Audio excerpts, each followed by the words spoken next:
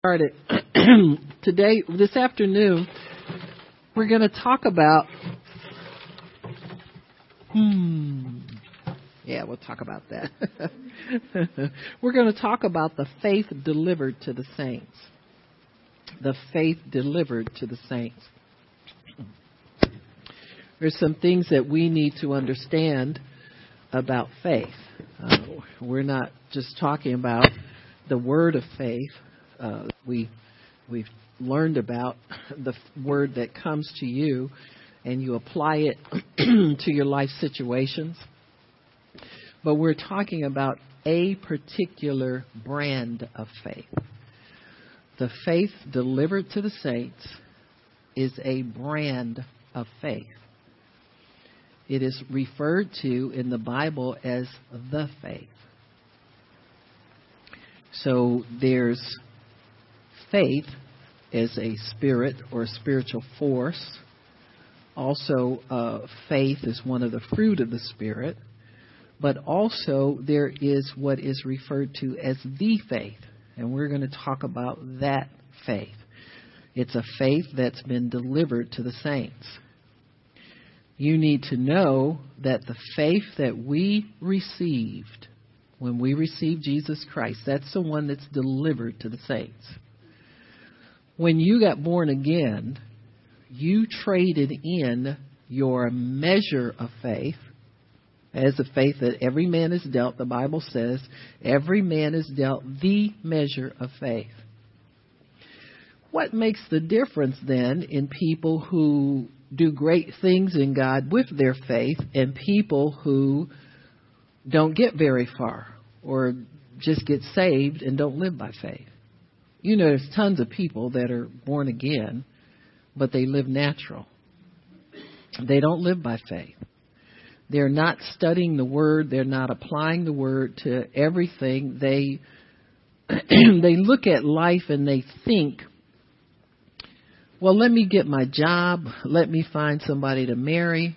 Let me get this. Let me get that. That's not the faith they're using. They're not even living by faith. They're living out of natural man's abilities. They're living out of their wits, advice, what Oprah puts out. They're living out of stress and strain and connections and shortcuts and all of that. They're living basically a worldly existence. But the Bible says the just shall live by faith, and there is a faith that's delivered to us in exchange for our measure of faith when we get born again. When you get born again, you sow the measure of faith that every man has. It's the same amount. You trade that in for the faith. You trade that in for the faith that was delivered to the saints. And then you enter into the kingdom, and as a justified person, you live by the faith. You don't live by that little measure anymore. You don't live on barely get by street. You don't live halfway looking in the natural and halfway praying to God. You start living by the faith that's delivered to the saints. Okay? The faith that's been delivered to us is a covenant faith. It's complete. It's not altered or adulterated. And it does not change as we go. This is a faith that works for everybody the same way all the time. What makes the difference is whether or not we're working it. But it works the same for everybody all the time. It is a faith contained within a blood covenant. A blood covenant cannot be broken. So this faith works, period. You can walk away from it. You can go and backslide and say you're sick of church people and you're sick of God and you're sick of everything. You can run and you can hide. And when you come back and repent, that faith is still there to work for you. It's not diminished in any way. It's not damaged in any way. It is the faith. It works through a covenant which cannot be broken. A blood covenant cannot be broken. Which means God can't get out of it and you can't get out of it. You just live within the provisions of it. Or you neglect it and don't get the provision of it. But it's always there. It can be expanded, this faith. For instance, if you have faith to believe God for a job, that same faith will work for a promotion. Got me? Because if that covenant, if that promotion is covered by the blood covenant, that faith will work on that. So that faith will work to bring it to you. See? This is why the devil bombards your mind with your faults, your flaws, your thises, your thatses. And you can tell him, well, devil, why are you looking at that? Look under this rock and find what else I've been hiding from. There's more junk where that came from. Huh? But it's God's junk. I belong to Him. I've given it over to Him. He knows about it, and I've repented of it, and I've put it under the blood, and God's forgiven me, and I'm going on with God, devil. You can stay here and talk about me if you want to, but I'm going on with God. So because this covenant cannot be broken, it can be expanded. That means the terms of the covenant can be further detailed by your faith. It can be amended within the limitations of the covenant because it's sealed with an oath and a promise. Two immutable things where God locked Himself into it.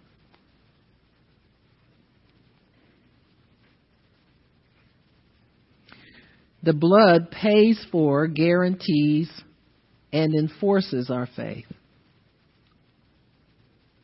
Your faith, that faith that was delivered to you the day you were born again, is paid for, guaranteed, and enforced by the blood of Jesus. Which means anything that you lack as far as being qualified, capable, anything like that, is paid for in that covenant.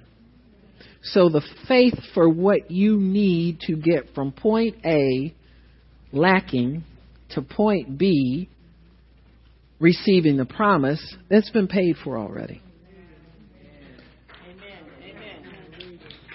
So it's no longer an issue of how much faith, great faith, little faith, whatever kind of faith. It's the faith, and you operate in that faith and continue to move in that faith. And if it's little, it will go from little to great as you keep moving in it. See, you're not stuck somewhere with little faith where you beat yourself up, where you just can't believe for this and you just can't believe for that, and I can't get this right. And there's no such thing as that. There's only one faith that's been delivered to us, and a certain brand of faith that's tried and true and will accomplish everything that covenant says that we can accomplish in that faith. That faith will do it. It will be there if you will operate in it. It will, if you will embrace it, and if you will step out in it, that faith will do. That's why it's no respecter of persons. It doesn't matter who embraces this covenant. It doesn't matter who embraces salvation, who embraces God. That faith is blind to who you are. All that faith knows is somebody has got me and got me working, and I'm going to work with them, and I'm going to go with them, and I'm going to break down doors, and I'm going to tear down barriers, and I'm going to remove obstacles until they get what, as long as they're holding on to me and moving with me in my direction, I will do the work for them and get them where they need to go. That's the faith that was delivered to the saints. This is not some wimpy faith. It's not some whiny faith. It's not some, I can't do it, and I don't know why I can't do this, and why I can't do that, and I don't know why I'm stuck here, and maybe I didn't do this enough, and maybe I didn't do that enough, and that's not the faith. That's not what we're talking. We're talking about a power that works in you, and as long as you embrace it and let that faith direct you, that faith itself has the ability to propel you into whatever promise God has promised you. It's not short on anything. It's not lacking in any way. It's got everything you need to get you where you need to go. You got to trust in that faith. It's the faith of the Son of God. It is a protected faith.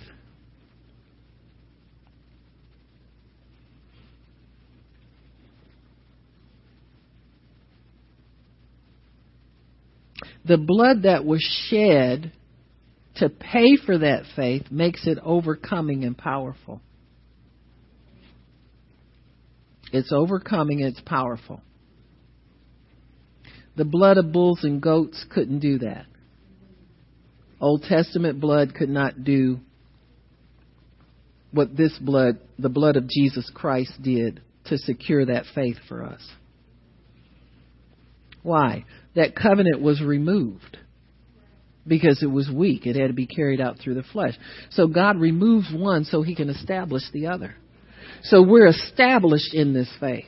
This faith will take you from, I don't care what position you are in life. It will take you from that position to whatever position you can aspire to in God.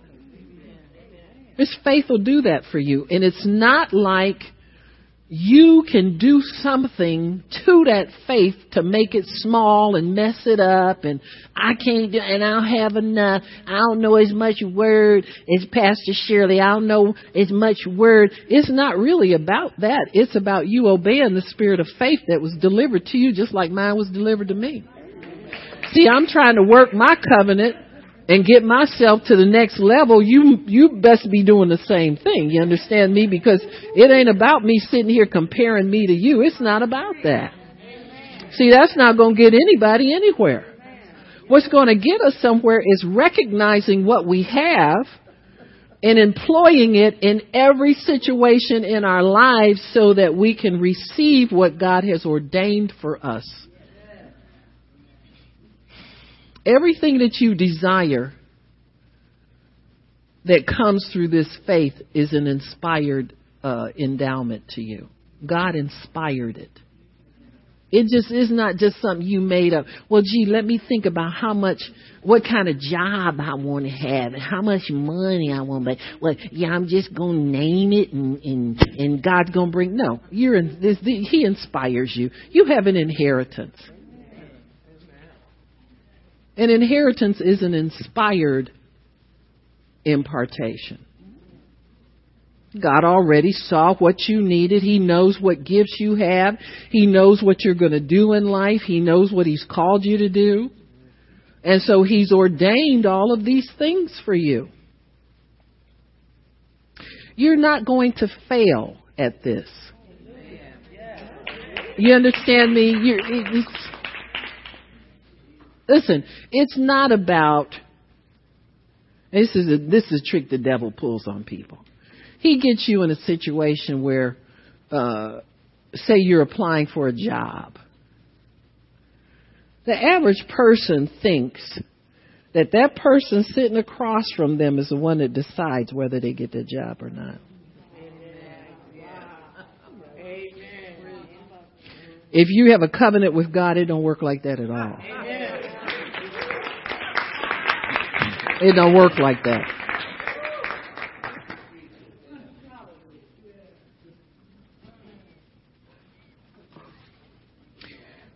When God ordains, He orders it. It must be so. That's the way it is. So you go in there with the it must be so preceding you in that. Did I flip the ring off? It'll show up at some point. And so it's down there somewhere. When you go, thank you, honey. When you go, well, here, you can keep it. No, you can't have that one. Here, I'll give you the bottom one. See if this fits one of your fingers. You've been begging for my jewelry all day long. I hope you ask God for it. Let your request be made known to God. See, I've had that ring over 25 years. That's one of the first rings my husband bought me, so. And you better not put it in no pawn shop either. Praise the Lord. But, see, we're working her little faith. You see what I'm saying? Rings. Got rings jumping off people's fingers. But you go into a situation assured. Those people don't have nothing to say about whether or not you get hired. These things are ordained of God. But see, let me tell you why people get hung up there. Because they don't go in faith. It's because, let me tell you what this faith also does. This faith is protective. When you go in faith, it insulates you from you.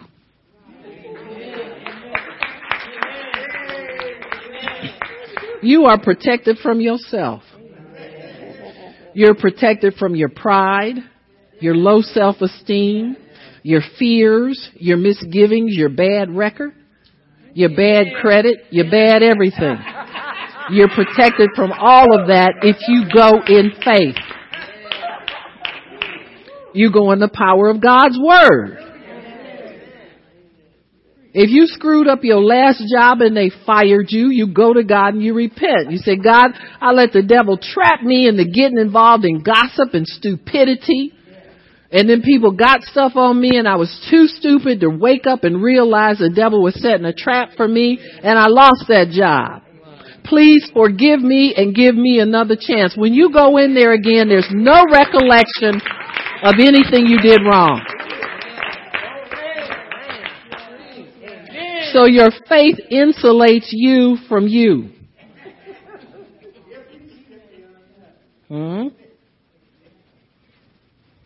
We need protection from ourselves. You know, we are our own worst enemy. They don't like me. They don't do me right. And then people don't even know you. You got just as good a chance as the last Joe Blow that came because they don't know them either. Huh? Some of us look better on paper than we do in person. Huh? That's what you got to have. You got to trust God to let your presence match your resume. Because everybody looks good on paper. But you got to trust God to match what you look like when you get in there with what's down on your paper. If you have any doubt about that, you're toast.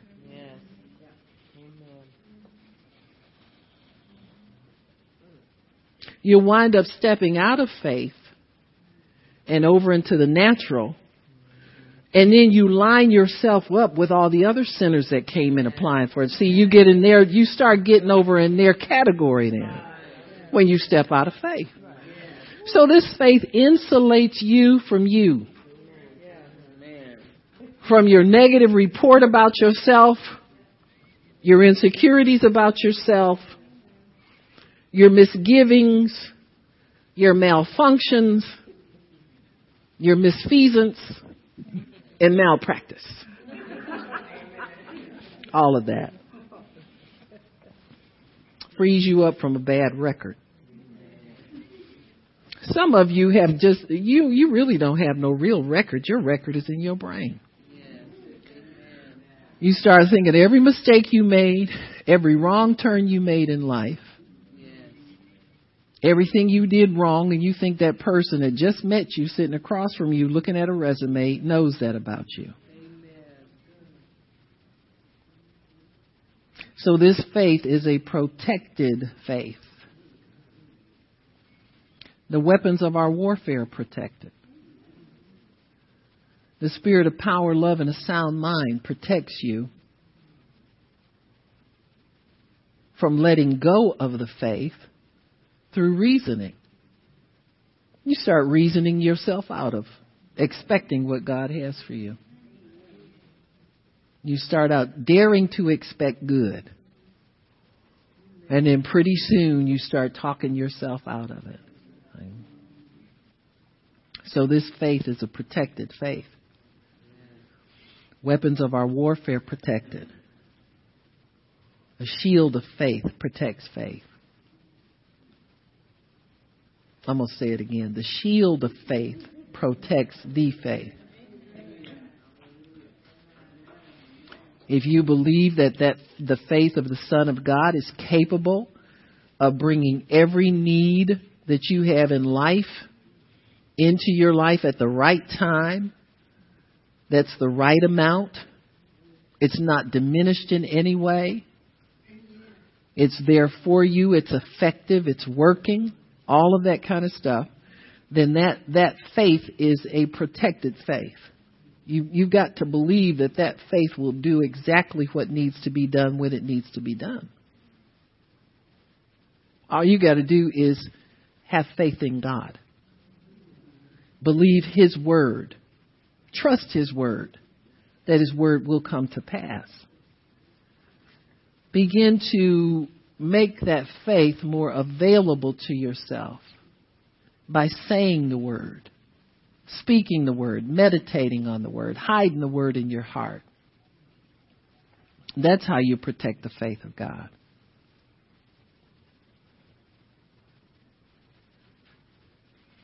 The word of God protects it, makes it strong within you. The word of God brings your faith alive, gives it focus. It gives it something to work on.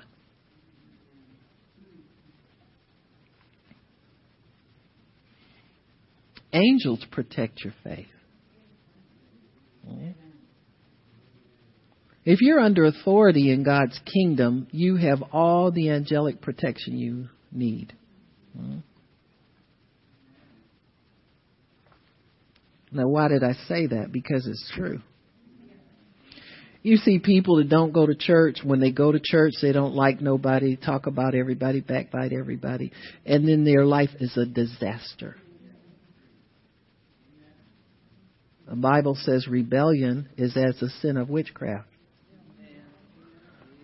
So they have a lot of demonic influence in their life and a lot of demonic input. They go to get a job and they get in a company where somebody's stealing money and they get blamed for it and they're a Christian. You track it down somewhere. Now, God's faith, there's nothing flawed in the faith. There's nothing flawed in the word. There must be something flawed in the way that person's life lines up protection-wise, because that's a protection problem.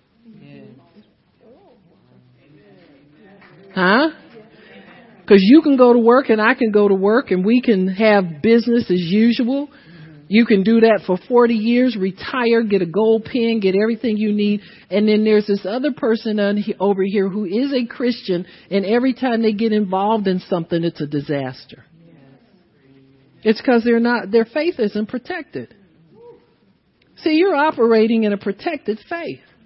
You go out, you make your application, you get a good job, you get a good paycheck. Your paychecks never bounce. You stay in a place where you're supposed to be. You're secure in what you do.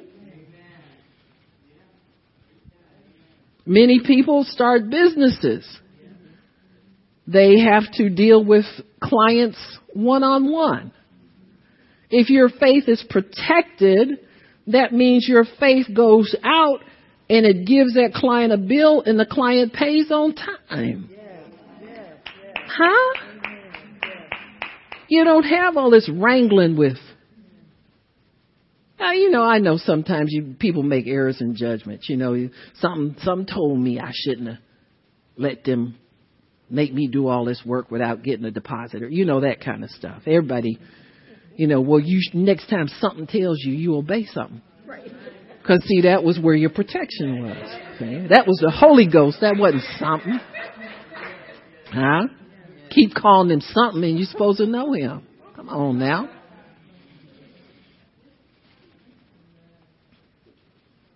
But if you invest your faith in something that you desire for your life, the faith will bring you what you desire. It'll bring you what you ask for without fail. It won't bring you something broken. It won't bring you something fragmented. It won't bring you something sickly. God didn't even want them bringing sick animals to him as an offering. He won't give you anything sick. If he don't like it, he don't want it for you either.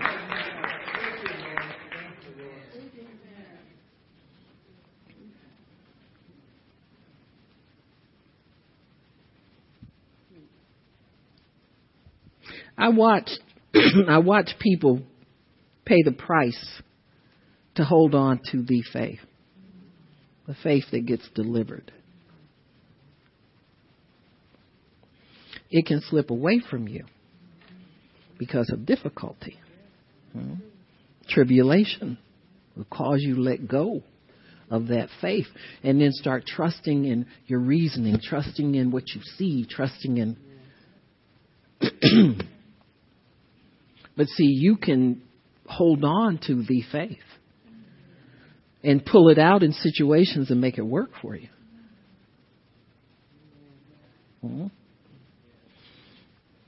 Bridget, with her first baby, when she was expecting, threatened to miscarry. I think, 4 months or 5 months or something? 5 months. And she needed, was it 30 weeks or 28 weeks? 32 weeks before they were sure the baby would be able to survive. And I saw her hold on to the faith. See, it started to slip when the baby started to miscarry and they put her on bed rest. And every day she sat under the word. I would call her every morning. We pray. I said, Betty Ford. We were at that time. It was a Betty Ford clinic. I called her Betty Ford. I said, I'm checking in, Betty Ford. That was my little joke name for her. And we pray every morning. She stayed under the word. Little Ryan was born, and you all know he only lived 8 days. But she held on to the faith. And the doctor said 32 weeks. She felt that was where she would release her faith for the baby to be born, and she didn't know what the condition of the baby was, but God took him home to be with him at 8 days. Yes. But because she held on to the faith, it was given to her, it was delivered to her. She paid the price to hold on to it. She's had 2 normal, healthy children with no problem. You understand what I'm saying? That faith that she held on to worked for her 2 more times without fail. You understand what I'm saying? And if she wanted to have another one now, she could. Because that faith will work for her without fail. But you've got to hold on to it. And when you see it slipping away, you got to do what you got to do to hold on to it. Once you grab it and hold on to it, it's yours. It'll work for you again. There's nothing she desires to do in life she can't do. And you all seen her do it. She has a good job that she's good at, where she's able to. She was making more money than her husband, and then that faith inspired him to do better. Now he's making more than she is. You understand what I'm saying? That faith works for you like that. But had she not paid the price for that faith, it would not be working. She'd be losing babies left and right. Losing health, losing jobs. You understand what I'm saying? That faith, if you will pay the price to hold on to it and protect it, it will work for you. You get out from under authority. If she starts getting crazy and telling her mother off, and you understand what I'm saying. You start getting fishy any kind of way, that faith won't work for you. It's a holy faith, folks. Most people talk themselves into their own tragedy.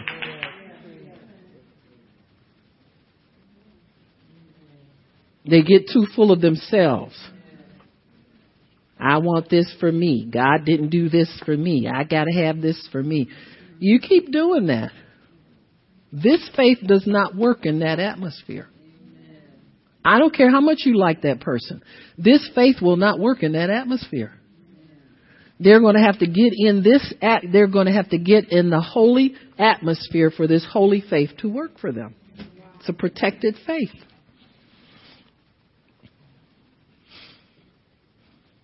It's a guaranteed faith.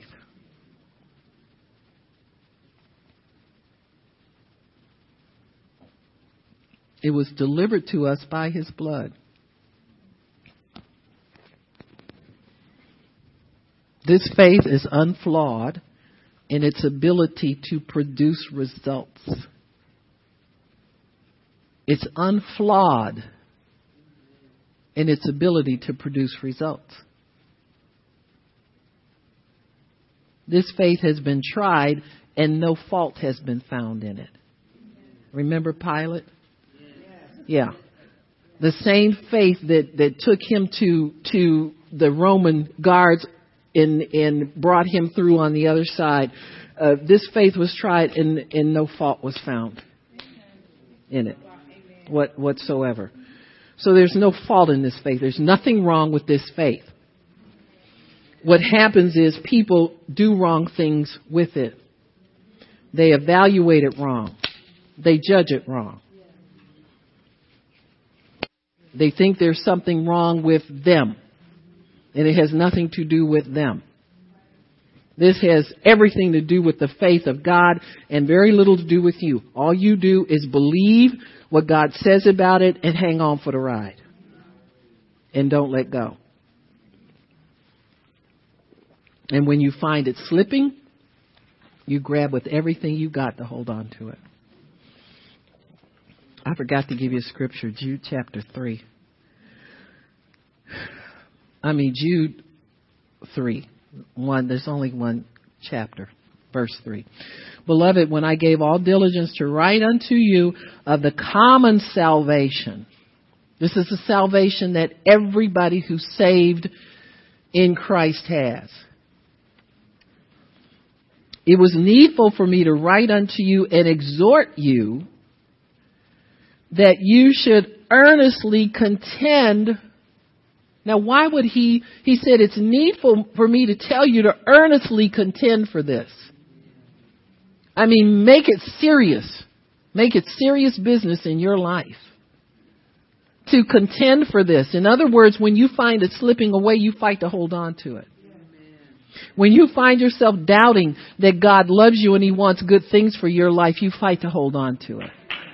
He says, you earnestly contend for the faith which was once delivered to the saints. And he talks about people creeping in unawares, stealing it from you with fables and lies, and their put-togethers and perversions and twists and turns and all these different anointings.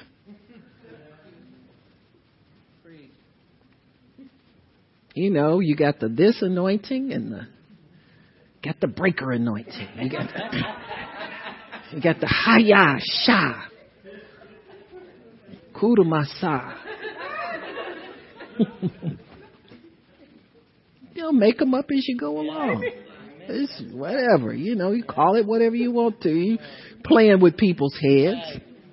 You're not really teaching. You don't have a word open, teaching them anything. You're just messing with people's heads. You confer titles on the anointing.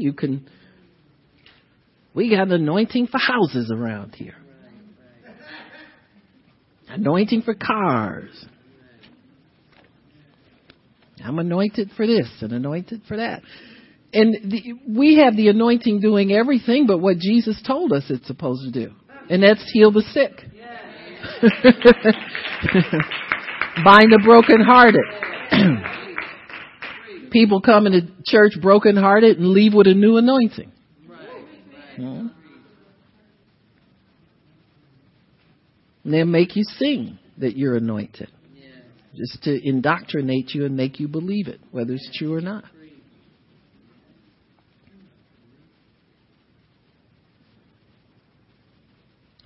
This really is a shared faith. We share it with all saints. And there's enough for you. There's enough for me. There's enough for everybody. But it is the same in its ability. It's the same in its history. It's the same in its efficiency. We have faith examples of the validity of this faith. The Bible says those who are of faith are blessed with faithful Abraham. We're not blessed like him. We are blessed with him. We have the same blessing. Not a similar blessing, but we have exactly the same. So really, we have that brand of faith. We have the Abraham brand of faith. That faith was delivered to the saints. The Abraham brand was brought over into the new covenant and delivered to you and to me and to everybody who's ever been born again. We traded in our measure for that brand. So being blessed with him, that's why it's not a problem for sometimes people to believe to be very rich and be a Christian. That's why it's not hard for some people to be believed to live to be 100 years old and be a Christian. They're blessed with the same faith. The same faith. That's why it's not hard for some people to make mistakes and get up and go serve God. And if you try to stop them, they just look at you like you crazy. Well, you can't do that. You don't even talk nice to people. Watch me. Watch me. See, because I'm blessed with Abraham. I'm not like him, with him. So I walk in the same faith. Everything that man did, we do if we walk in the faith with him. Things that he dearly loved. When God told him to part with it, he parted with it and didn't cry. Huh? Because we're blessed with him. Not like him, with him. If there's something God needs you to sacrifice for the good of his kingdom, you do it. You can do it because you're blessed with him. See, this will help you out because this is where most people back the car back in the garage and put the key back on the table and go to bed. It's when God tells them to release certain things out of their life to bless somebody else. Huh? See, that's the real test. Test isn't whether you can get it, and you can possess it. But after you possess it, can you part with it if God tells you to part with it? Huh? Okay. We're blessed with him. Abraham thought all he had to do was sit back and count his children when God told him Ishmael wasn't the one. Huh? Well, he screamed. I can hear him screaming myself because I felt the same way about something. Oh, Lord, don't ask me to do that. Huh? Oh, that Ishmael might live before you. Hurt him to his heart. But God told him, don't worry about it. Let me take care of you. God will never ask you to part with something He won't take care of you in the loss of it. In fact, immediately when it's released from your hand, you start to see it as gain if you're in God. See, when you're in the faith, you look at things that are released from your life as seed planted for something better in the future, and you start living in the life of the future harvest instead of the departed seed. That was just a seed anyway. You ever tried to make a meal off pumpkin seeds? I double dog, triple dog dare you to bust open enough of them and eat the inside and get full off of it. That's a tough cookie right there. But see, you can live off the fruit. If you plant the seed and let it die, you can live off the fruit. Our problem is we covet seeds. We covet seeds.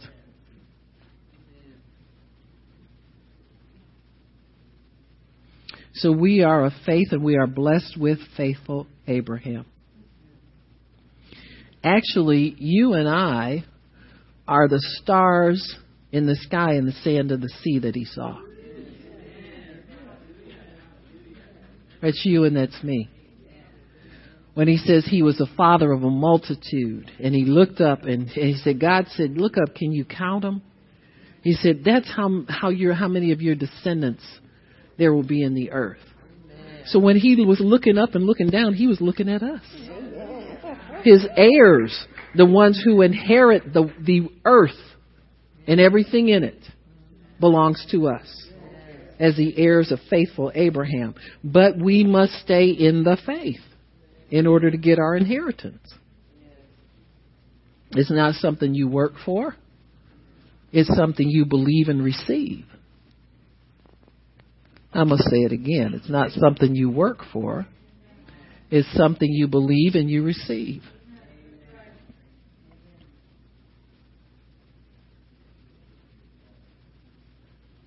When you look at Abraham, you see the natural side of the blessings of God, because it was an old covenant. It was a flesh covenant. It was to be carried out in the flesh.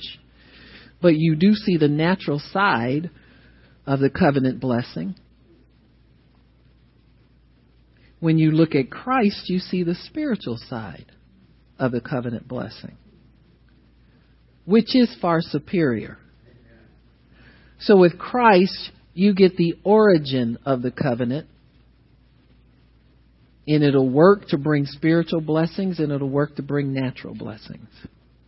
Abraham really only had the natural. He had a relationship with God that was based on the law and the operation of certain things in obedience to God. Circumcision was the biggest thing that he had to obey to keep his covenant with God. So we have an inherited faith.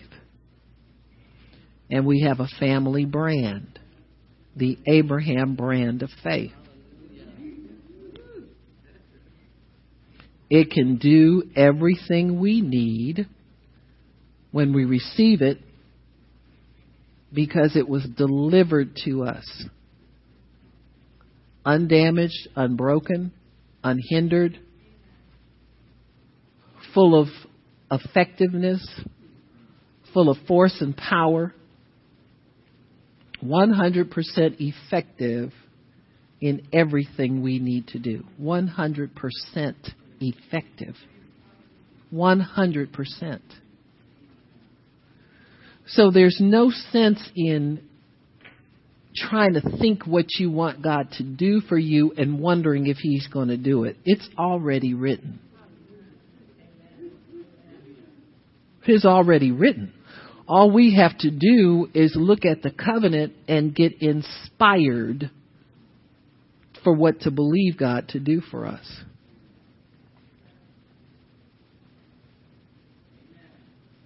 You read the pages of the Bible and God begins to breathe this word into you. It's just, you can read something, you say, let me stop on that. You receive it just like that. It's inspired word. So you don't have to wonder if God wants this for you or wonder. Just get in here and get inspired. Get in here and let him breathe.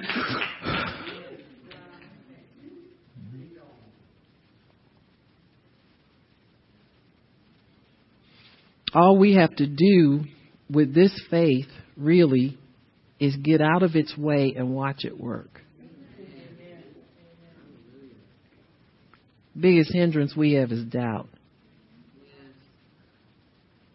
You can be doing good, getting excited about what God's going to do for you. You can have joy and you can be dancing around and everything's wonderful. And then all of a sudden both your feet hit the floor and you say, now I wonder if you got in its way. This faith was delivered to you and is working full force, and you stopped it. You got in its way and began to wonder. You began to doubt. You began to fear. You start getting bigger than God in your life. See, all you had to do was keep grabbing it and pulling it in and grabbing it and pulling it and make it stay with you because you want to see it happen.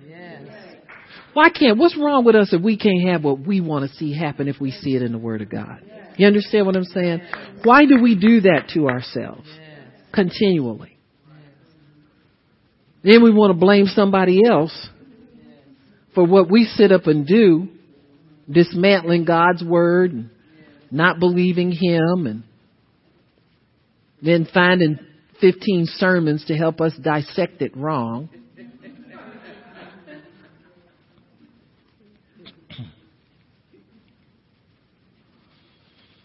All we have to do is get out of the way of the faith and let it work. Just watch it work. All we do is encourage it along by saying yes and amen. Thank you, Jesus. I worship you, Lord. That keeps your faith alive. It keeps it active. It keeps it working. When you find yourself getting stupid and wondering, you say, I'm not going to do that. I'm going to go right back to the first faith. I'm going to let it work. I'm going to keep it alive. I'm going to let it live. I'm going to keep it active.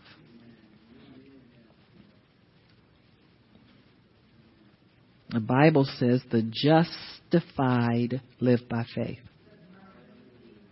The just shall live by faith. That means you are justified by the blood of Jesus. You are made just.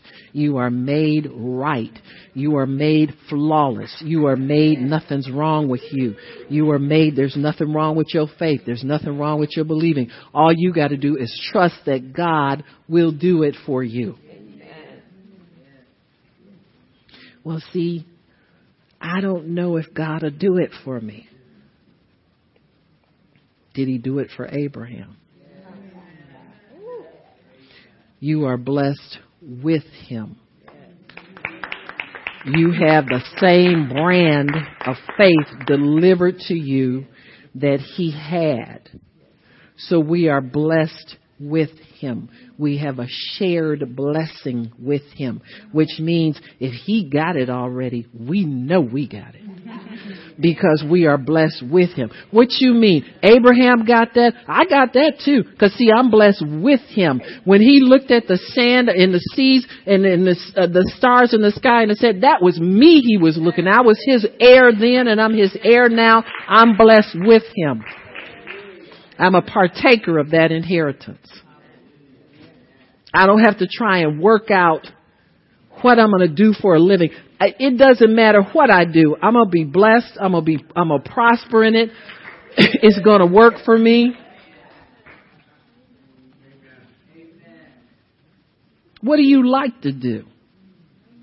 Find out what that is and God will make it work. Why? Because you're blessed with Abraham.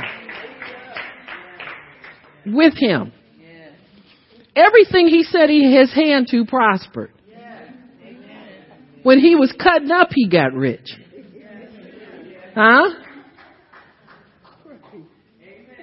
And see, we make one little mistake on our way to try and do right. We do a little wrong and we beat ourselves up for 15 months about it. And that's why I can't get nowhere in life, because I did that one thing.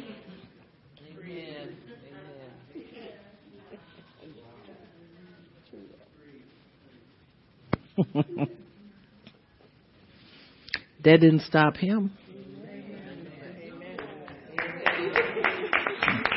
And we got a better covenant, we say, based on better promises. We say, but we stop every single time. All we do, all the devil has to do is get you to look at your watch. And you start doubting God. What time is it? Oh, Lord, my blessing is late. I must be doing something wrong. And then you start searching through your mind to find out what you did wrong last time. It's got to be that.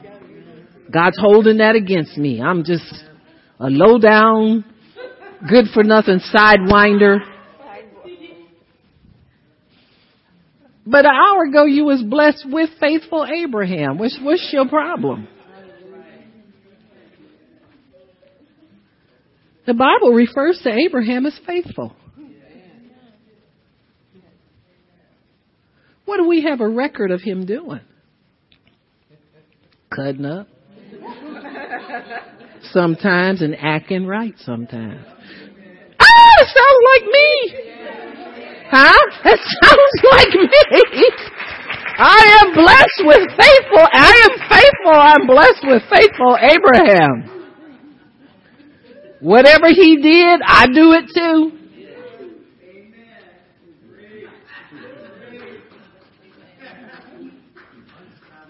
What did he do? The Bible says he believed God and it was counted. He didn't believe other people. He didn't believe the doctors. He didn't believe the lawyers. He didn't believe the Egyptians. He believed God and it was counted to him as righteousness. You get stupid and step away from the word, step back into the word again and start believing God and it's counted to you as righteousness.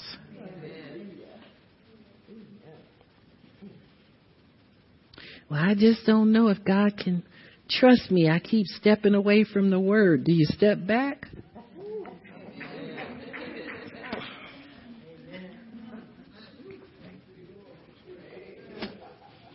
I don't know who else he gonna trust.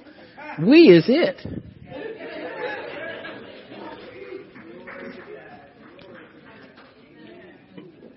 We is the whole show.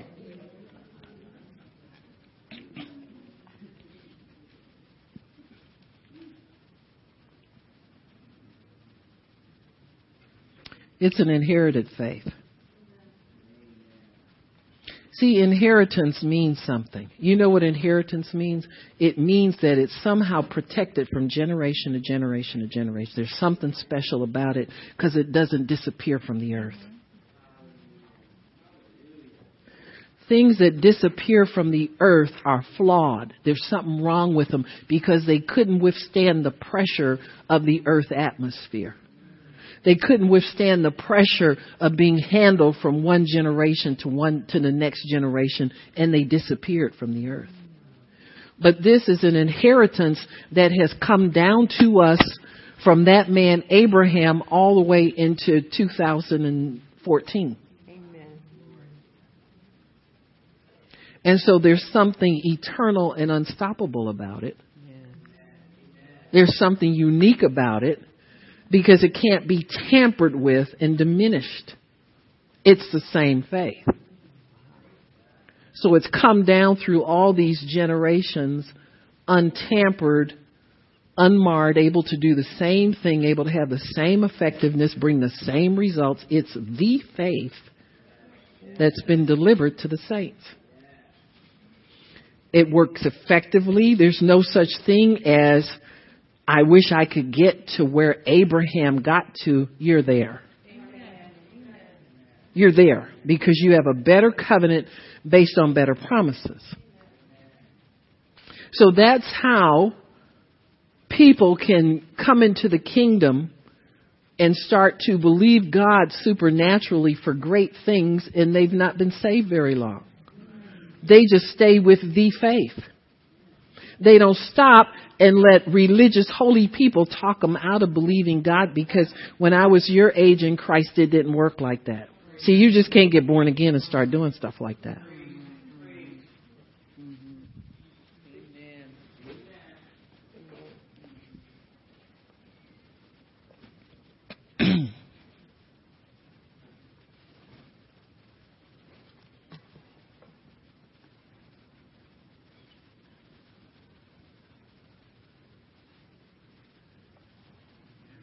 When we live by faith, we put God first in everything. We don't want to do anything without His guidance, His direction, His leadership, His sanction.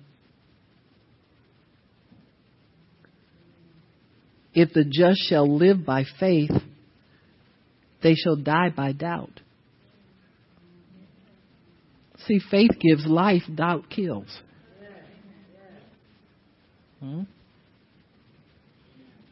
Justified people, if you've been justified by God, it's an automatic thing. You don't have to think about whether or not you want to use your faith for this. It's an automatic thing. You just begin to speak what God says. And you begin to release faith and let it work for you, because that's the only thing you have any trust and confidence in. So faith causes life. Faith brings life. Doubt brings death. You ask people that have started listening to tapes and got a little bit of healing and started letting their mind wander.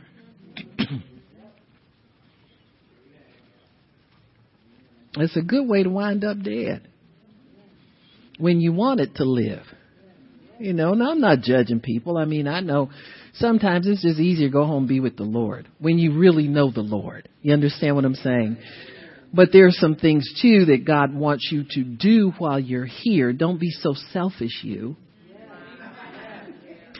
Huh? Just tough it out a little bit more like everybody else is toughing it out here.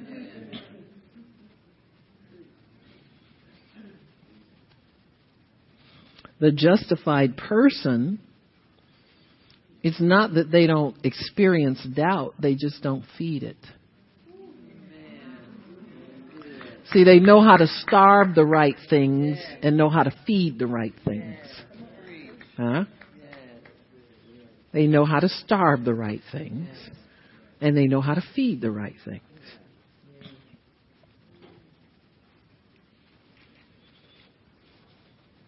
Sometimes we get lazy in our thinking and just kind of let thoughts of doubt hang around and don't do anything with them. And pretty soon they produce some fruit. See? That's when you get scared. Oh, I didn't know it was all like that. Yeah, it is all like that. Because you're not responding to the word like a justified person. A justified person, doubt is your enemy. Because it brings death to that Jesus died for you to possess.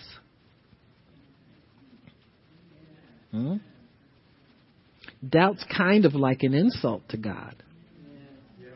When He's given you the faith that works all the time and works effectively to bring you the results that God died to give you, and then you entertain doubt on top of that.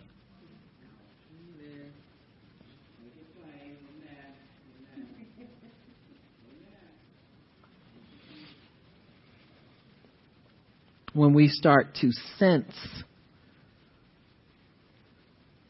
some kind of discontent, those are the first warning signs of doubt.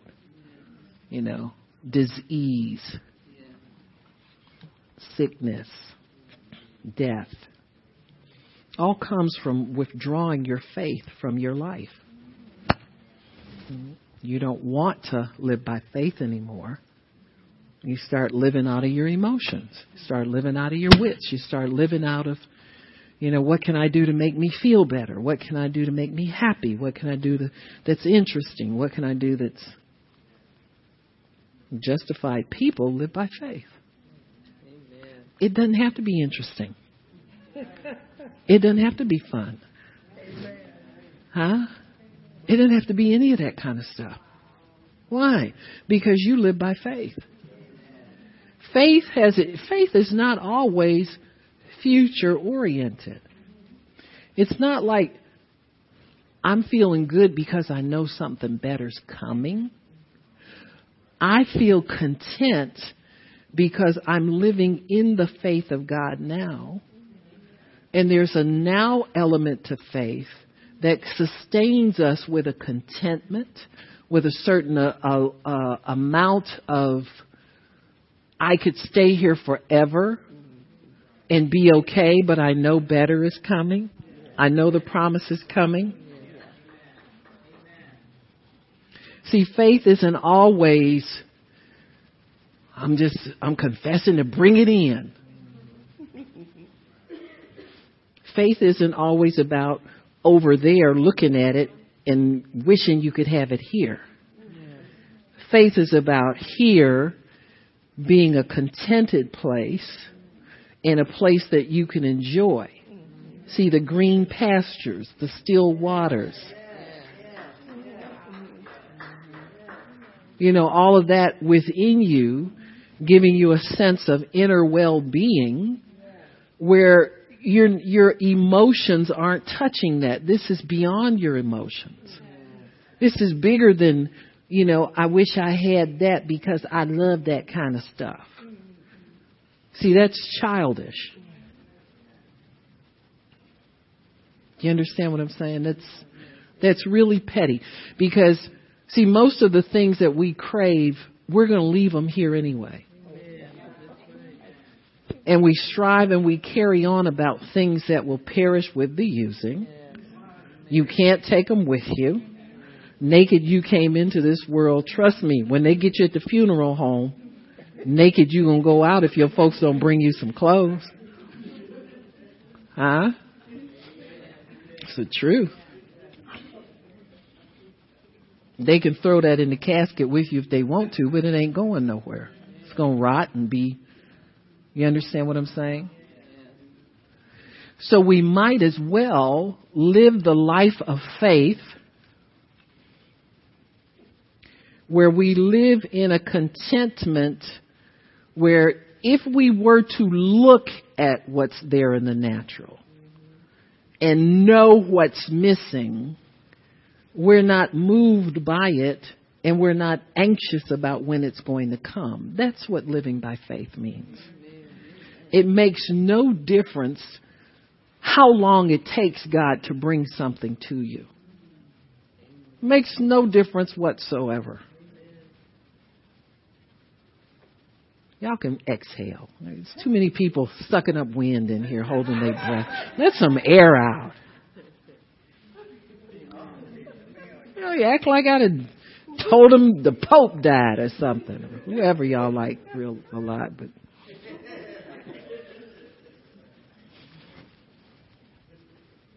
I'm going to say it again because people don't understand this about faith. Do you know that you have an inheritance and everything God has laid up for you is on a schedule already? Wow. You can't pull it in no faster. You'll confess it. I'm going to have it. I'm going to have it. I'm going to have it. I'm having it. I'm having it. I'm having it. I can have what I say. I can have what I say. I can say I can have this. I can say I can have it. It's coming. It's coming. It's coming. It's coming. It's going. It's going. It's going. It's going. You make yourself nuts.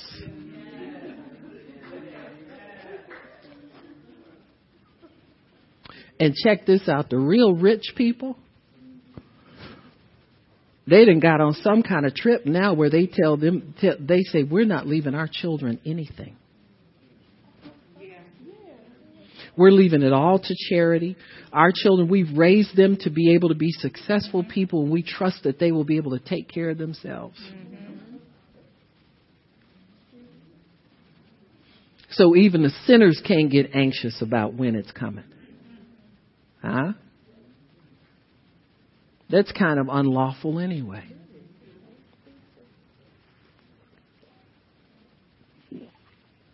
You know, mom's is going to leave you something when she dies.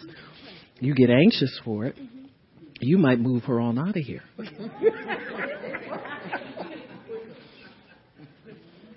I mean, some of us get hard on them confessions and we could kill somebody with our words, man. Just, I gotta get it. I'm gonna get it. It's coming. Mm-hmm.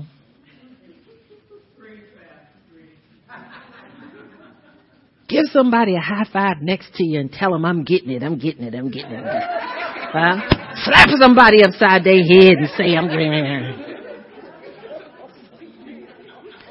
You know, and the poor sinners are standing outside the door looking as, oh, this ain't the meeting.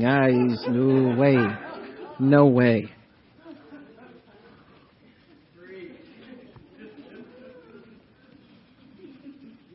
You can't care how long it takes.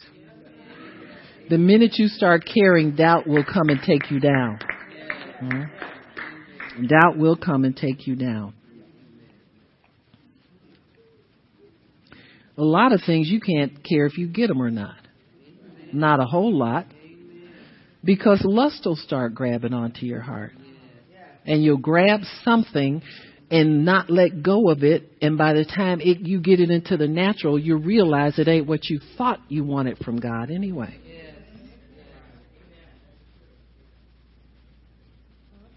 Mm-hmm.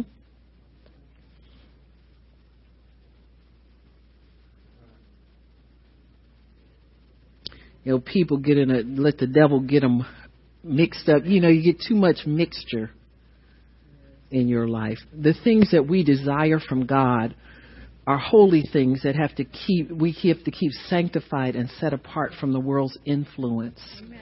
You have to protect those things as precious things, and you thank God for them, and you're blessed, but you don't go around wondering where it is and where it's going to be and when it's going to come, and you pray about it, and you keep your faith intact for it. But it's set apart in your life so that only God can work on it. Because it's important to you to get what God wants for you to have. I mean, in all things. There are no things that can come into your life that you don't care how they get there.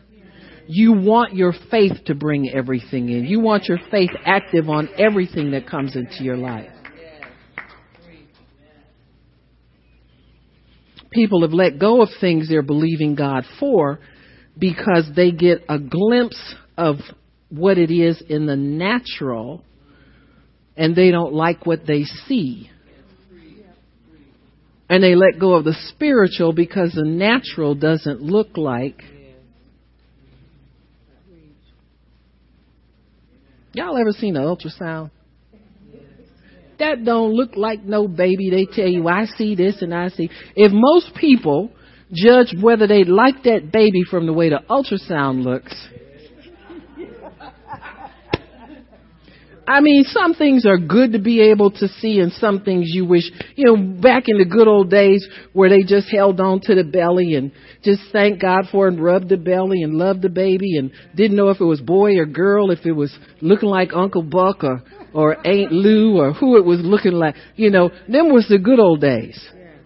Because it was a blessing no matter what. Huh?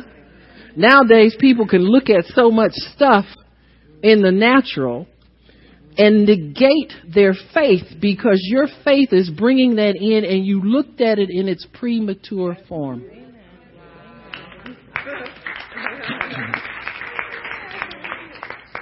Got a little peeky-boo. Huh?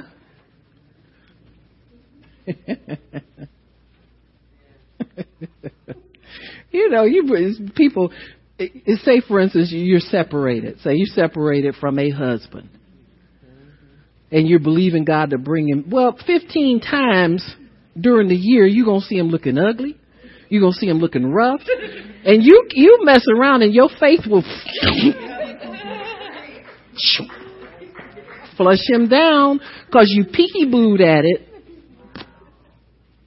And see, it's probably not the season, the time is not the right time for God to bring him back into your life. And then you start looking at him looking ugly. Ooh, he's sure getting older. Look at all that gray hair. Ooh, what's wrong with him? Right. Now, if he in the house and he your husband, you can look at him all you want to. You know, I've been there. We kind of aged like a fine wine. You know, that old boy ain't looking. What is that he got? That wasn't there last year, 10 years. You know what I'm saying? You do the spouse evaluation. That's when they in the house. But if they're out there and they're attached to your faith, and you start chopping off that faith lifeline, you leave that brother out there, honey. Based on what you see. Well, he ain't changed. God didn't promise you he's going to change. God promised you reconciliation.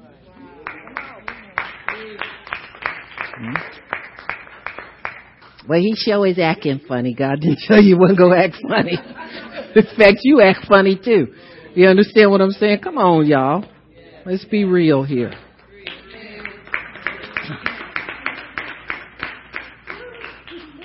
You can't judge the fruit before the season of ripeness. You can't judge it. You mess yourself up. You mess your faith up. So justified people live. There's a life that comes to you when you're in faith.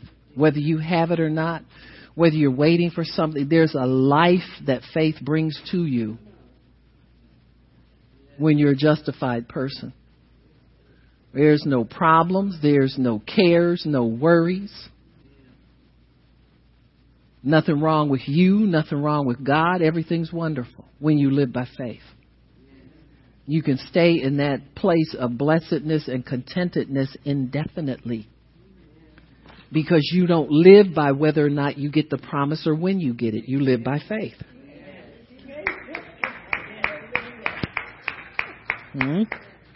You live by faith. When the blessing comes, your focus is still not on what it's brought in. Your focus is on your contentedness in your faith in God and your confidence in God.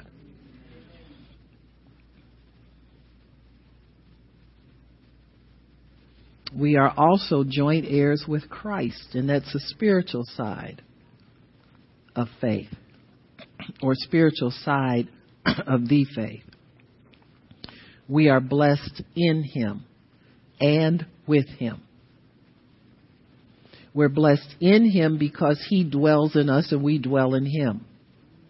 So He really is the power that motivates us to desire what we desire, to work toward what we work toward, to want to go out and share Christ with people.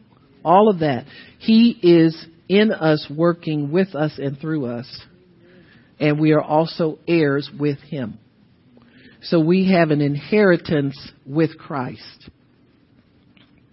We inherit His faith as superior to Abraham's because the faith of the Son of God overcomes spiritual forces. Abraham's faith overcame natural forces. Anything that got in Abraham's way, naturally speaking, got moved out by his faith. If it was Pharaoh and wanting to sleep with his wife, if it was Lot being overcome in Sodom and losing his family to the destruction in that city, if it was Lot's herdsmen and his herdsmen arguing about, he overcame everything with his faith. If it was offering up his only son, he overcame that with his faith. What does the Bible say? It said that he actually saw his son being raised from the dead in a figure. Huh? He went up the mountain and told the men that were going up with him, he said, the lad and I are coming back down. He prophesied that, and he thought really God was going to raise him from the dead. That's why he got that knife up that far, and God stopped his hand. And he said, you've proven to me that you don't want to withhold anything. This faith causes you not to cheat God and hold something back that he needs you to use so that you can go further in life.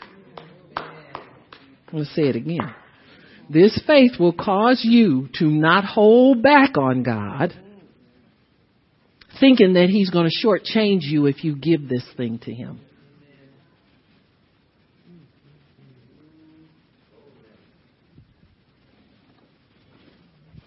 It's a giving faith.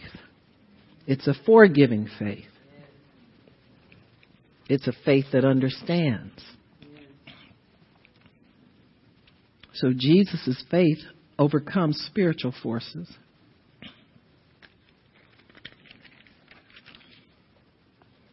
We're blessed with Abraham.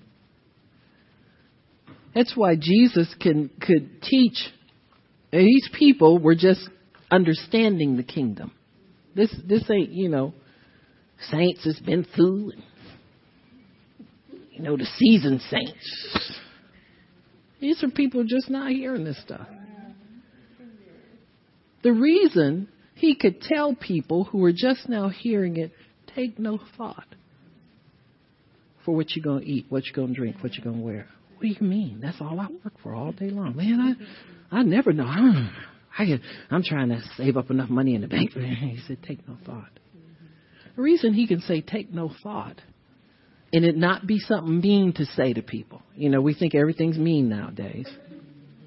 When he said, don't think about that. It's really don't think about it. The reason he could say that is because you have a faith that's been delivered to you that will tell you that's coming to you. See, if you'll stay with the faith that's delivered to you and not try to figure out how you're going to do all this stuff. And he said, take no thought about that. Oh, God, Jesus, I'm so nervous about it. I worry so much. He said, well, consider the lilies of the field. What? You mean I got to think about birds and trees and flowers and I'm worried about my bills, Jesus?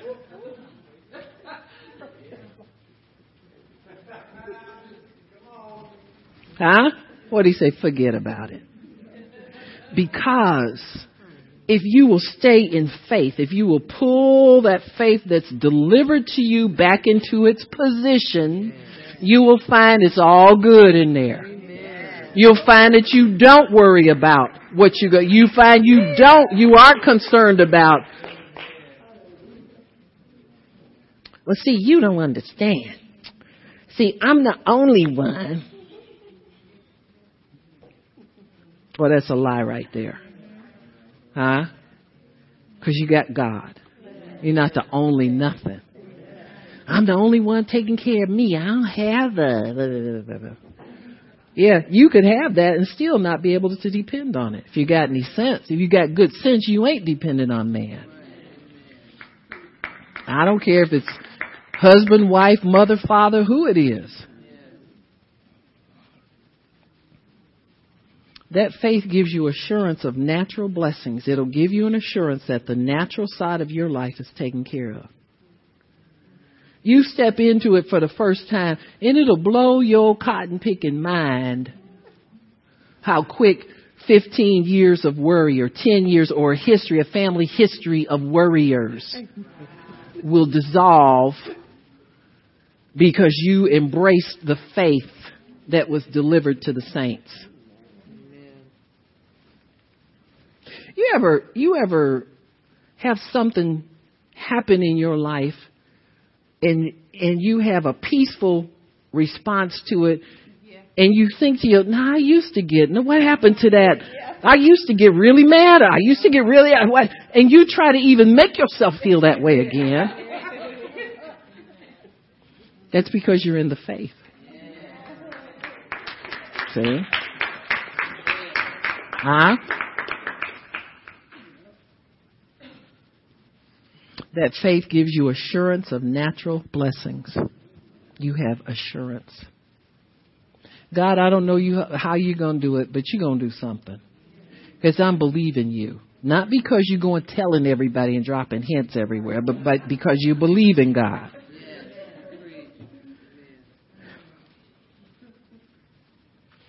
These natural blessings, though, come at a spiritual price.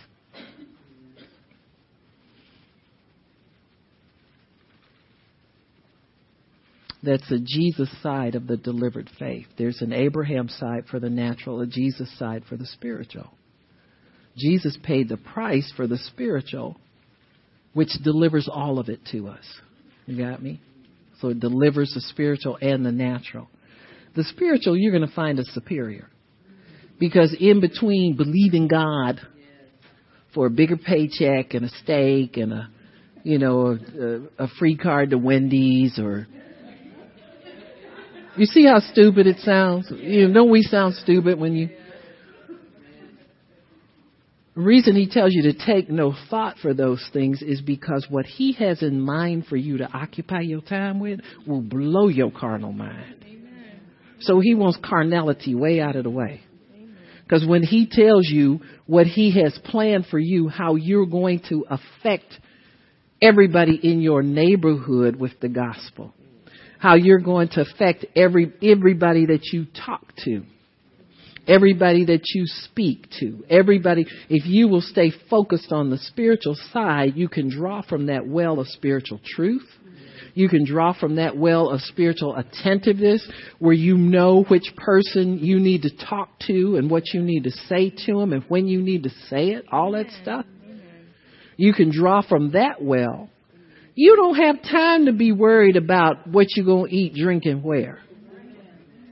You understand me? The two of them don't even mix somehow.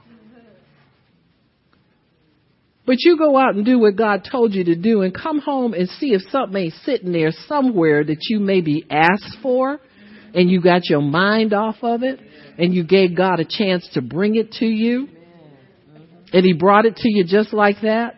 Why? Because you took no thought. You obeyed him in that. See, to us, everything is hard to do. Or it's human. Well, it's human to do so and so. I don't want to be human no more. I was human for too many years of my life. I don't want that no more. I know God has more than that for me. Obedience and service. That's the spiritual side of the covenant. The Bible says if you obey and serve the Lord, you'll spend your days in prosperity, your years in pleasures. You don't have to confess for a new car. You don't have to put a picture up on the refrigerator and feast your eyes on it. All you have to do is obey and serve the Lord. Spend your years in prosperity, your days in pleasures. You can make that request known to God, and he writes it down. And go do something else. Quit confessing about it all the time. And God, I just want to show you. I'm reminding you that we got something on my plate. Okay?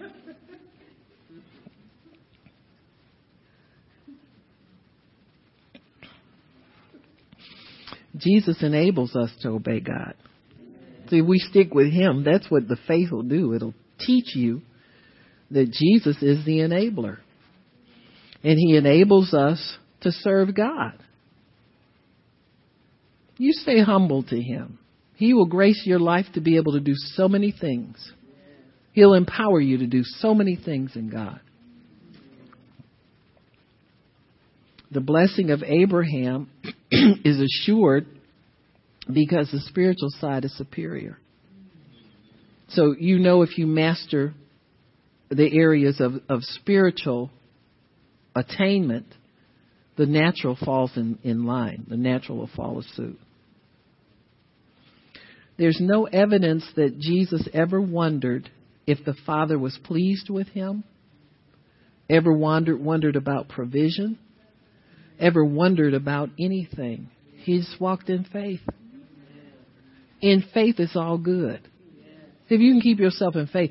And when his faith would start to waver or get weak, he would withdraw from what was messing his head up and go talk to the Father.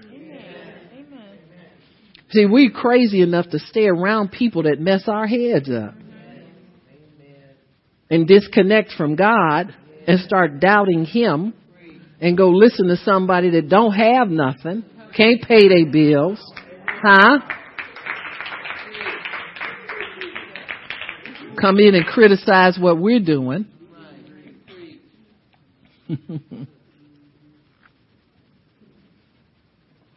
If you obey and serve the Lord, all this other stuff is a non-issue. Whether God's pleased, this wondering thing. I wonder what I did wrong. Wonder if God's pleased. I wonder if God saw that. He saw everything. Most of it don't care about. If you're concerned about it, you might as well confess it and get rid of it so you can get peaceful again. This faith brings kingdom results. Why? Because it releases the kingdom from within you. Luke 17:21 says, the kingdom of God is within you. Why? Because the king lives there. And it is released by the word of faith. Whatever words this faith causes to come up in your spirit releases the kingdom from within you. Know what the kingdom is? The Bible describes it as righteousness, number one. Right things will start, your life will start to adjust in a right way. Righteousness will start to be released into your life all around you. So releasing the kingdom from within you by the words of your mouth. For instance, if you have symptoms in your body, release the word of the kingdom. Let the kingdom come out and take care of your body. Leg, you're healed.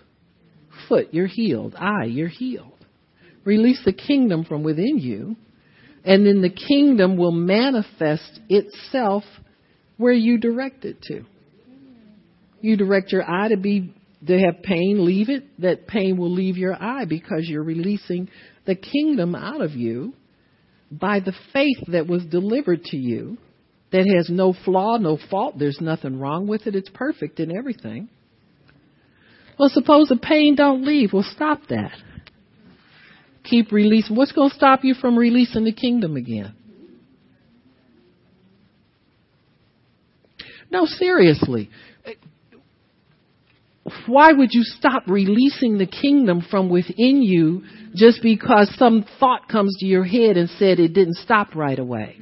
Well, that's true. It didn't stop right away. But is that going to stop you from releasing the kingdom? What, you lost confidence in the king? This kingdom? You lost confidence in Jesus already? You're going to stop speaking His word? Might as well say yeah, because most people do. Huh? See, the important thing is that we use our faith to release the kingdom. It's not that important how quickly it manifests.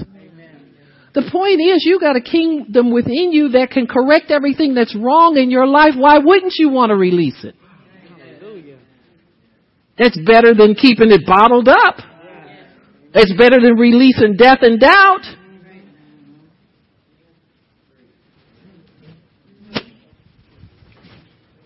See, we miss the point. We're so naturally minded when we get involved in spiritual things, we don't know to stay with the spiritual long enough to get it to manifest right. Amen. Amen.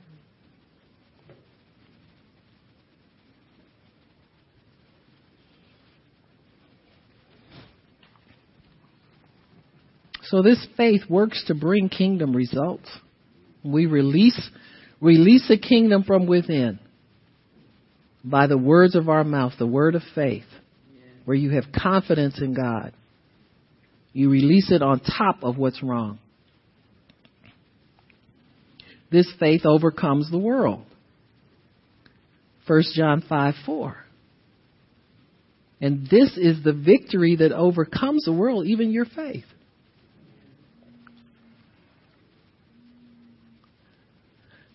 The world.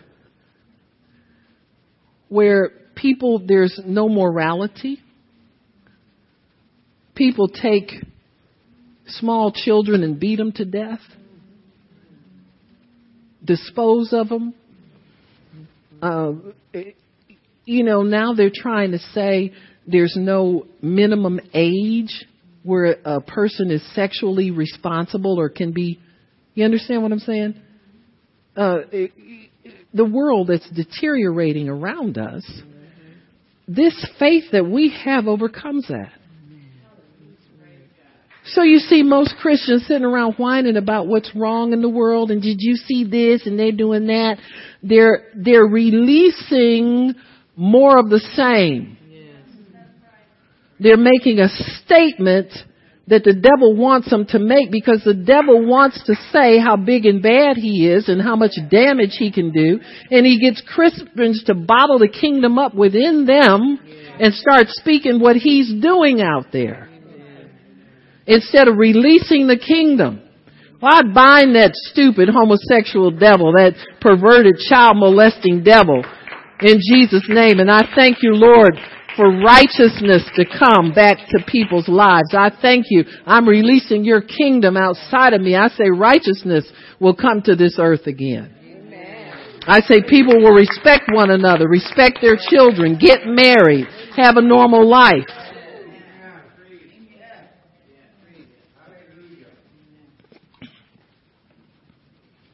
Instead, everybody gets religious. Jesus talked about the leaven of the Pharisees. That's part of it. Huh? He said they don't enter in the kingdom, and they shut it up so you can get in. Huh? They do it with a bunch of stupid distractions. Instead of equipping the saints, they get you in there and play games with you. Slap your neighbor and tell him you have greatness within you. Just make sure it ain't a great big devil. See, that's not releasing the kingdom. He's not even in the kingdom. He shut the door so you can't get in there either. Huh? You listen to most of them, they don't preach enough word to keep a flea alive. Huh? It's the truth. Can't live off that. After you get finished hooping and hollering, jumping up and preach, Bishop. You done had a day full of that. You go home and walk in the door, your drunk husband pop you upside the head and blow this lip up.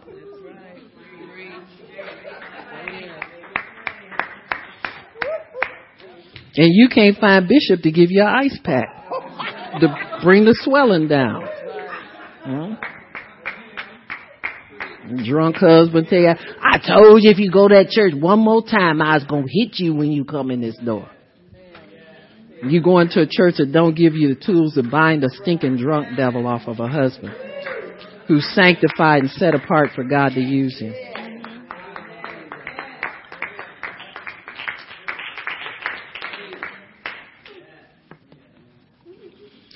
This faith works in righteousness.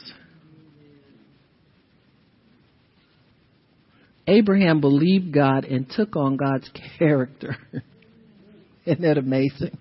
We do the same thing in Christ. You believe Christ and take on his character. It's amazing. So we have a righteous account. The Bible says he believed God and God accounted it to him as righteousness. Now, Abraham's righteousness increased over time.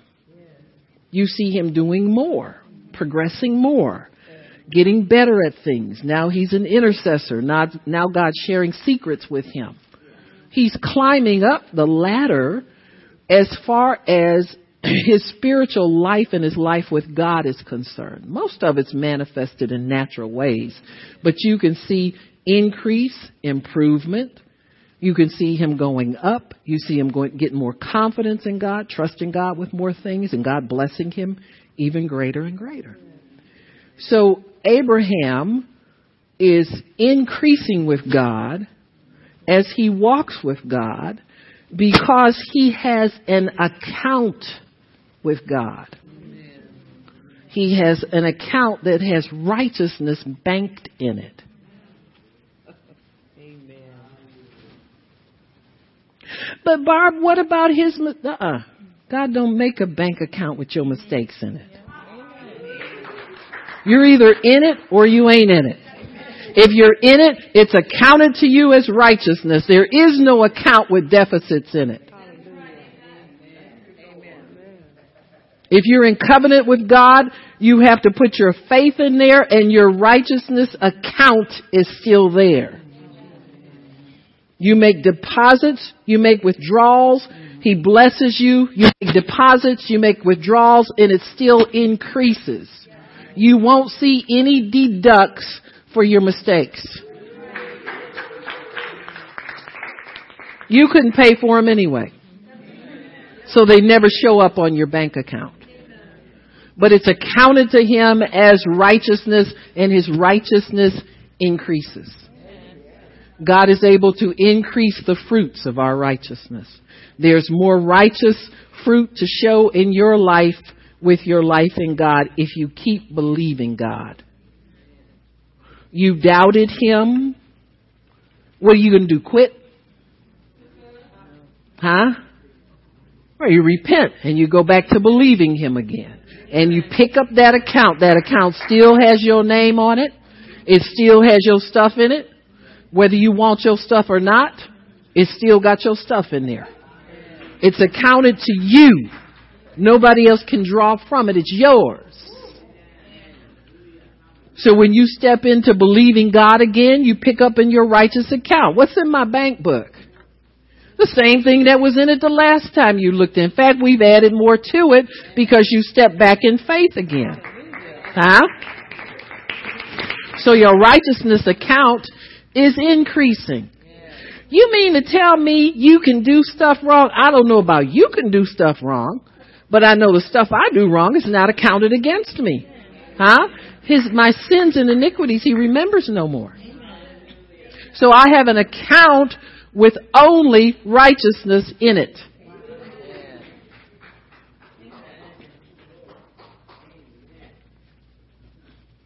God don't count your sins. He works to help you get rid of them. You understand? If there's something standing between you and God, the Holy Spirit will definitely tell you this has got to go. Most people know what's got to go in their lives. If you can get rid of it, get rid of it. This faith works eternally. It won't ever quit working. It won't ever quit working in your life. You go put it to work and it will always work for you. It works eternally. It works supernaturally. Forget about people. If we could look up more than we look straight across, we'd be somebody. Huh? I always wonder what people think, what they gonna say. What do they think when they, they come in here? What do they think? And they think this and they think that. Forget about it. This faith works supernaturally. We wrestle not against flesh and blood. This faith works on a much higher level than flesh and blood level. Much higher. But it does affect flesh and blood. And this faith brings good.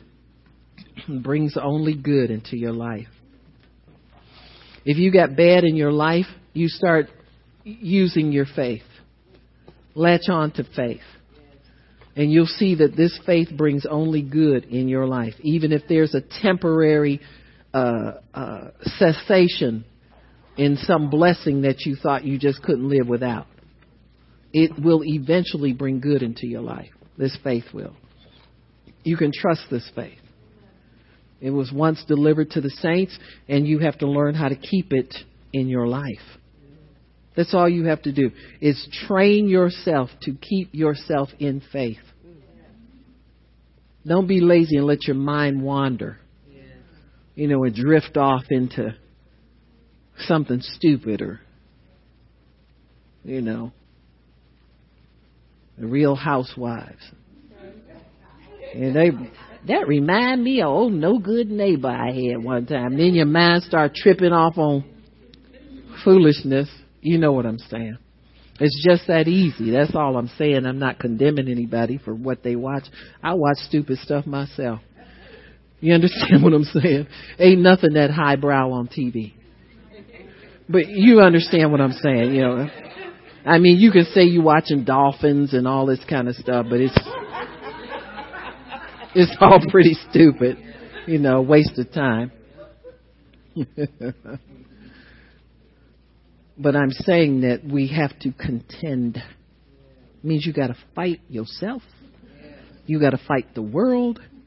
You got to fight your television. You got to fight Facebook. You got to fight all kinds of things to hold on to this faith that was once delivered to the saints. You have to realize you have a package of faith delivered to you. And that package has everything that you need for life and godliness. It's got everything in there. And if you hold on to that, that's the package you want. That faith will work for you. It'll work miracles for you. It'll bring you contentment and keep your mind from wandering off into lack and what you wish you had and what you wish you hadn't done and nonsense. It'll do what God wants it to do for you. Praise God. Father, we thank you for allowing us the opportunity to hear your word, to understand your faith. It's a good fight, this fight of faith. We thank you that this faith was once delivered to the saints. We possess it, and we know how to protect it and bring it and call it forth. We know how to operate it, to live by it. And we thank you for encouraging us to live by faith. No shortcuts. No times when we don't have to believe God for things, or we don't have to ask God, or we don't have to bring God in on it. We don't want that kind of life. We don't want a sloppy life. But we want a life that's full of integrity, where we know that this is the best life for us, and we choose it above all other things. And we thank you for it, Lord, in Jesus' name. Amen. Praise God. Amen.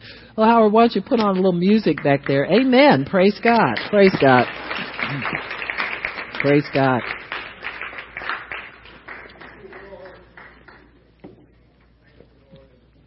If anybody needs prayer, come on up and I'll pray for you, whatever you think you need from the Lord. And